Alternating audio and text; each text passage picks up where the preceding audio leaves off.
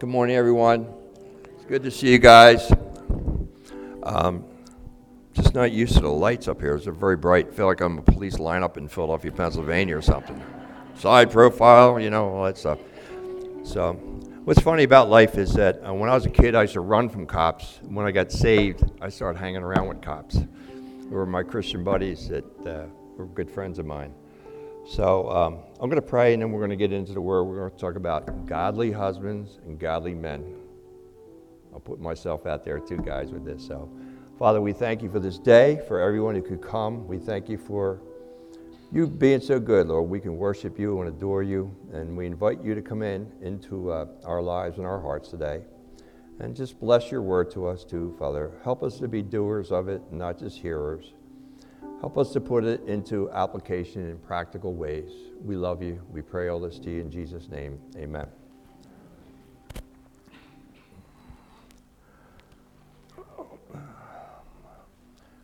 I used to be Speedy Gonzalez. Now I'm slower than a snail. Thank God my wife has a lot of grace and understanding for me. Okay, guys, we're going to look at Acts chapter 6. In all this, as we look at this, we see the power of the Holy Spirit coming upon the men of God that God's using here, and women are getting blessed by it and participating in this. Peter has some tremendous, powerful teachings in Acts 2, Acts 3. One time, like 3,000 people got saved and came to know Christ. Just love to see that happen again. I know about 35 years ago, I was on a conference in Harrisburg, and the guys had all kinds of perspectives of all over the place. And it was all good. But the one guy says he thinks God's going to take us back to the book of Acts. And that all made sense, and that stuck in my head. I'm thinking, yeah, that's so true. People repented, people were sold out, especially men were sold out to the Lord. They wanted to do God's will. And we see a tremendous benefit of this. How this all happened. And I'm going to just take a quick slug of water, and we'll just get right into Acts chapter 6. Awesome things that God does, isn't it? Huh? They're written for our example and our admonishment too. The Old Testament and things that we learn from them. They're not just far out stories and kid stories and all that stuff.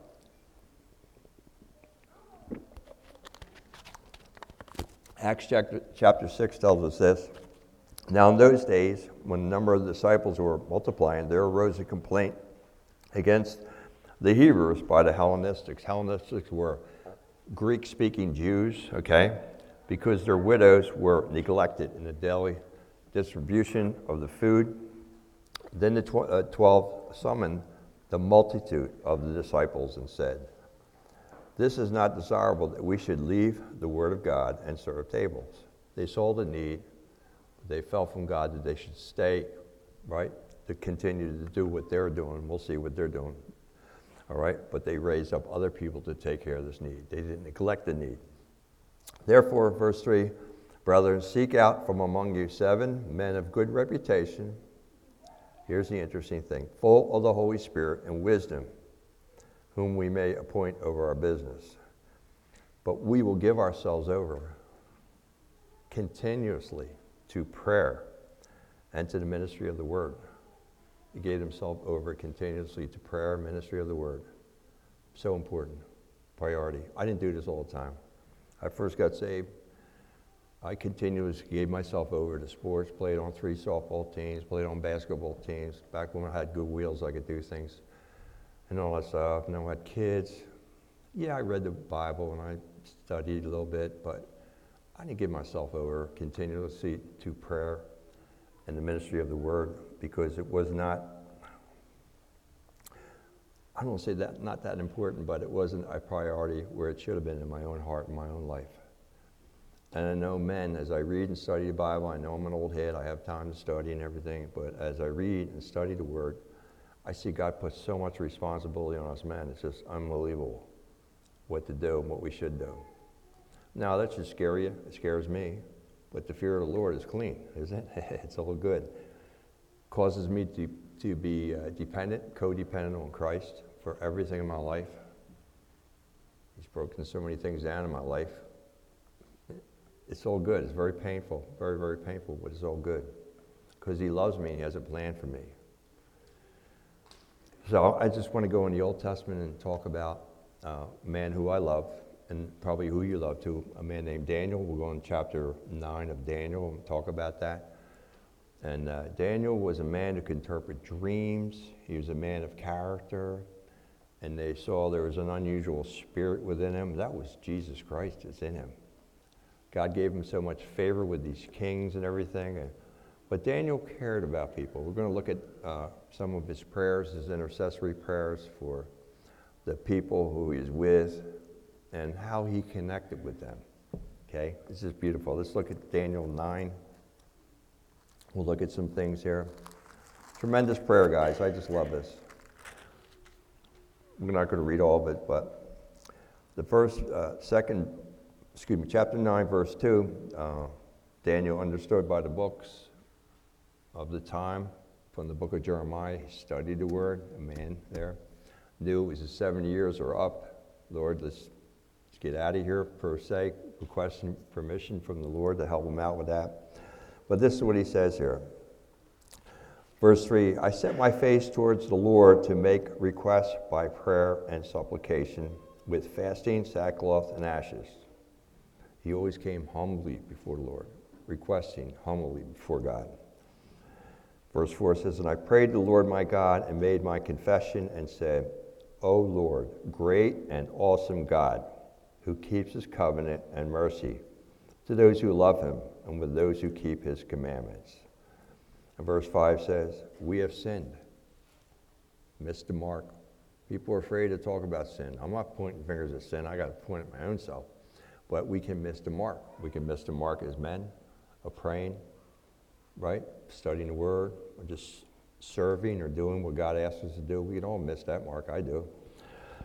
What he says in his prayer, we have sinned and committed iniquity, and we have done wickedly and rebelled, even by departing from your precepts and your judgments.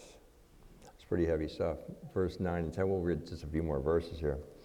It says, to the Lord our God belongs mercy and forgiveness. He's reminding God who he is, mercy and forgiveness. To you, O God, mercy and forgiveness. That's one thing. We blow it. We make mistakes. We as men will do that. Maybe not providing the leadership or the counsel from God for our wives or our families and stuff, but we find forgiveness in the Lord. But we have to recognize it. Man, we do fall short of the glory of God. We all do, right, as men. And we have rebelled against him. Verse 10 says, we have not obeyed the voice of the Lord our God to walk in his laws and to set before us by his servants the prophets. In other words, obeying what God is saying. There's no options in there. I don't have options. I wish I did. God says, Rick, you don't have options. You follow and obey. Now, sometimes I might rebel against that or not take that right away. Okay, this is your will, Lord, but give me the grace to do it and to admit to it and just to serve you and respond to you and pray for others too. And we'll do a couple more verses here. O Lord God, hear my O Lord, forgive. O Lord, listen and act. Do not delay for your own sake, O my God, for your city and for your people, for your name. Now while I was speaking and praying and confessing my sin and the sins of my people, isn't that awesome? He said, hey, he bore their burden. He saw the need.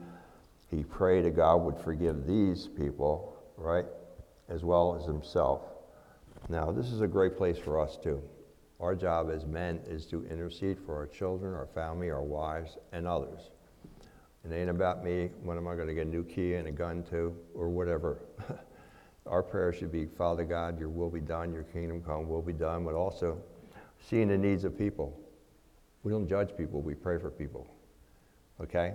Now, if we need to talk to them, you go to this side. Matthew 18 tells us how to handle all that. But we as men are asked by God to be the servant leaders. All right? We're not the commanders or the emperors with our wives or families. We are there to serve. All right? We worry about the other stuff. Well, God, why don't you change her? And why don't you do this? God says, don't worry about that, Rick. You worry about what you are supposed to do between me and you. God always keeps me in my place. That's great, isn't it? Anyway, it goes on to say, He was confessing the sins of his people Israel, and presented supplications before the Lord my God. And then again, our boy Gabriel comes on scene and gives him another revelation. Now, he had a habit of doing this. We look at Daniel 6, when, a cute story about being thrown in the lion's den and everything. But with Daniel, they said they could not find any faults or things. There was like, over that whole region, there was like 120 provinces to Darius, who was a king, and he was putting Daniel in charge, and the other guys might have been like stealing from Darius. And they were afraid that Darius was going to put Daniel over them. So they came up with a scheme, and they stroked Darius's pride. It says, "Oh, king, for the next 30 days, you should make a decree and a law that nobody can worship any god except you." And Darius was like, "Man, that's a great idea. I love that." Stoked his pride, right? So he's deceived by these guys, and he signed it in the law. And as soon as Daniel heard about it, what does he do? Well, verse 10 of Daniel 6 says, "And when Daniel knew that the writings were signed, he went home and up to his upper room with his windows open towards Jerusalem. He knelt down on his knees 3 times that day and prayed, giving thanks before God. It was his custom since earlier days." He didn't do this, he wasn't panicking.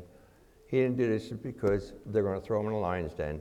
Daniel had that ongoing, continual prayer and relationship with God, that no matter what happens, he's still going to take this time out with God and pray and give him thanks. It's a really beautiful thing, isn't it? But see, he learned it from who? From David, while he read the scriptures from Psalm 55:17. Evening, morning, and at noon will I pray to you, says that in the Psalms. So, Daniel was a man of the word. He took that time out in the Bible. Okay, it was important to him. God's not looking for robots. He's looking for sons that will respond to him, serve him, love him, adore him. And whatever time you work out with the Lord, it's great. And if you can increase your time, that's really wonderful. Okay? Now we're going to look at also being a godly husband and a godly man from Deuteronomy 5. And God puts a lot on us guys, man. It's like, man, it's a little tough here, Lord. It's all right, Rick. I got you. I'll give you the power of the Holy Spirit to help you. When Jesus says, apart from me, in John 15, you can do nothing, well, you can book it. We can do nothing. We can't please God. We can't serve our wives. We can't serve to the degree that God wants us, or our children, or be equipped outside of him to fully please him in all respects. Okay? So we look at Deuteronomy 5, verse 29 says, "Oh, that they had such a heart within them that they would fear me and always keep my commandments, that it might be well with them and with their children forever." Guess what? We follow his commandments, do the things he asks.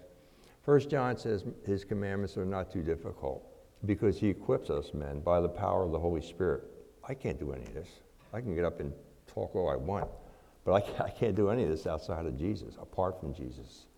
So my codependence and my relationship with Christ gets deeper and deeper because I'm like, and I see my heart, look, I can't do this physically, mentally, spiritually, emotionally. But Lord, I know that you're able to equip me. Now, in this, guys, when my kids were little, I was almost scared to death to share. I'm like, God, all right, I'm supposed to teach. My kids know all about my faults, my failures. I get anxious. I get mad. He goes, "It's okay, Rick. You just keep teaching. I'll change you." I'm like, yeah, that's a good bargain. Okay. But it's a little uncomfortable sometimes doing these things, guys. It's very challenging sometimes because the spiritual headship of serving God and serving your wife and your family is very, very challenging. But we just hold on. We cling to Jesus. We hold on to him to help and teach us and guide us and lead us. But let's look at some verses here. In chapter 6, goes on and says, verse 2, "That you may fear the Lord your God and keep all his statutes and his commandments, which I commanded you and your sons and your grandsons all the days of your life, and that you may be prolonged." Okay, here's a key, guys. All right, God can still use us to teach our grandchildren the Word of God. You're not too old, us old head, as they say. And I used to in the Philly prison, they say to me, "Hey, old head, what time is it?" So they always hit me up with old head. So I always loved that. That was funny. It's just a culture thing that you roll with down in Philly prisons and stuff. But us older guys, us old head, God can still use us and teach us. Now, Daniel was between 82 and 85 years old during the time we looked at chapter 9. Okay? Moses' ministry started at 80 years old and went 40 years. So don't think I'm too old and God can't use me, it's over. No, God can use you. Someday maybe we'll get into that, guys. We'll talk about the men of God, how God used older men, all right, in the Bible. It's just really awesome to see it. I get excited because I can line right up with them and just say, thank you, Jesus. All right, we're going to look at Deuteronomy 6, and it goes on and says this. Verse 5, you shall love the Lord your God with all your heart, with all your soul, and with all your strength. Guys, it always comes back to a heart issue with us. Okay? Do I love God more than I love myself? Do I love my wife more than myself? Do I love my children more than myself?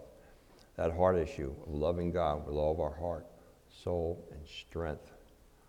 In other words, we're sold out to Jesus, okay? Plain words, we're sold out to Jesus. I don't care what anybody thinks or says. We're not being disrespectful, but we are not influenced by other things. We're just influenced by the Holy Spirit to do what He asks us to do, okay? And when we do that, all these other things become easier.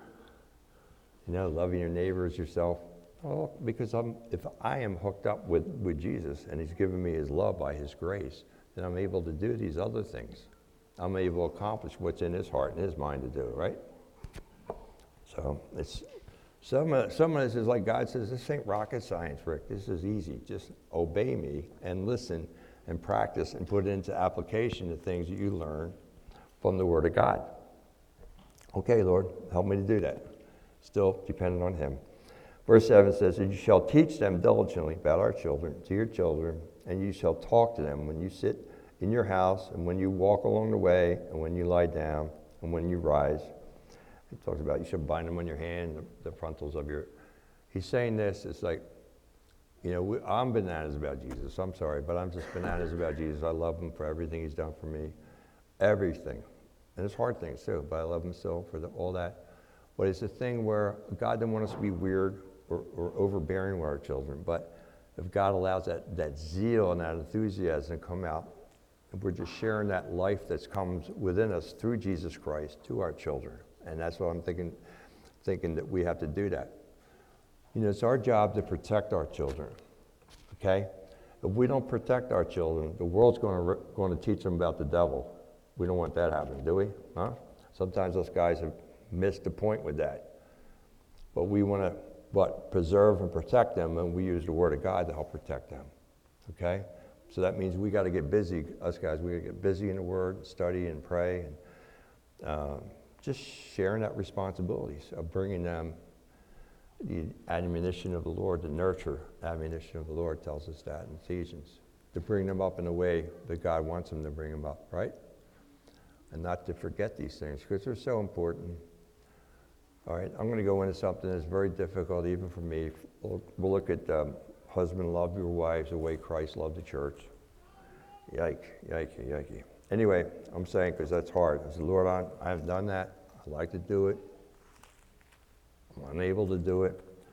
And I'm not just talking words or theories or, oh yeah, that's good, I'll put it in an application. But knowing your wife knows that you are doing and trying. And I know in my own case, I said, Lord, I love to do this, but I don't know how to do it. To be honest, I don't know how to do this. And God compares the marriage of the husband and wife to Him being married to the bride of Christ. I mean, it's like, wow. It's just really overwhelming when you think of it. It's beautiful, but it's very overwhelming. So look at Ephesians chapter 5, verse 25. It says, husband, love your wives as Christ also loved the church and gave Himself for it. He might sanctify and cleanse her with the washing of the water by the word. And we can do that too, guys, Jesus washes us with the water of the Word, purifies our thoughts, the contaminants. You just drive around or have the radio on or watch TV and something try to contaminate us, right? Our minds and stuff. And just like us men, we can wash our wives with the water of the Word. All right, that's important. That he might present her to himself a glorious church, Jesus here, not having spot or wrinkle or any such thing, but that she should be holy and without blemish. That's another work of the Spirit there. So husbands ought to love their own wives as their own bodies. He who loves his wife loves himself. And we know there's so many problems in marriages and all that. We can't get into all those details. It's so difficult. But I think if we can, by the grace of God, if we can work this out, where we as men want to change and just say, I'm going to do whatever I can to save my marriage. I know in my own life, I said, I don't care. There was no teetering with my marriage, but I knew that, you know what, this says, I'm going to fight for my marriage. I'm going to pray for my wife more. I'm going to supplicate more for her. I'm going to just live my life more. I'm going to learn to lay down my life for my wife. I don't want the enemy or anything of the world to come in and try to mess with my marriage. So I made a commitment to God and to myself. I'm going to fight for my marriage, no matter what. My marriage was never, ever on the rocks. There was never a thought of that at all. But I knew that you got to fight for things that you believe in. And you really have to fight to keep your marriage holy and right before God. And so important that we do that, guys. Make that effort. Pray. Even these impossible situations, I've seen in my own family, impossible situations God worked out through things that were just, you would think, it ain't going to happen. But, you know, we prayed. We believed, we prayed, and God was able to graciously do those things, right?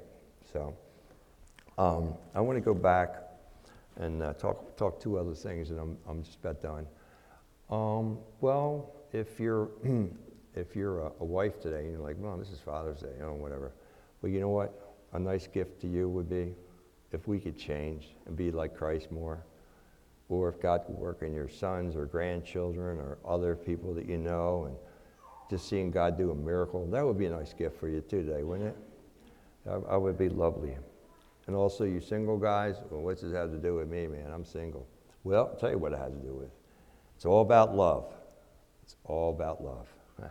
Because he first loved us and he died for us, right? But John 13:34 says, a new commandment I give to you, that you love one another, just as I have loved you. No options. God don't say, Rick, there are options. There ain't no options there. But we rely on him. We ask him to give us that love and that strength. And lastly, I want to talk about, we'll go back to Acts 4, and we'll say no more. Sometimes I forget where am I, New Testament or Old Testament, you know? So, Acts 4, as soon as I find this here. Talking about Peter and John, you know, they follow the Holy Spirit. And Acts 4, verse 8 says, and Peter, filled with the Holy Spirit, said to them, rulers and people, the elders of Israel, and we'll drop down to verse 10. It says, let it be known to you and to all the people of Israel, that by the name of Jesus Christ of Nazareth, whom you are crucified, whom God has raised from the dead, by this day this man is standing before you. God did a miracle here. Verse 12 says, nor is there salvation in any other, for no other name under heaven which men must be saved. And our key verse here, now when they saw, this is the religious leaders and people there, now when they saw the boldness of Peter and John and perceived that they were uneducated, untrained men, just common fisher guys, common people like Rick Schweitzer, I get saved running the streets of Philly, common guys like us, right? Were untrained, uneducated. They marveled and they realized that they had been with Jesus. There was a mark put on these guys. These guys were sold out for Jesus. And that thing was just a witness to these men. They didn't have to go saying all that, but they witnessed the fact what Christ was doing in these men. So guys, if you need prayer, you need to stand up and pray for us to be better men or husbands. I stand right with you, man. Anybody wants to stand up and have some prayer? Okay. It takes holy boldness to be men of God, guys. All right. All right. I'm going to put a question out. I'm sorry to put you guys on the spot here. Now, the things that we share,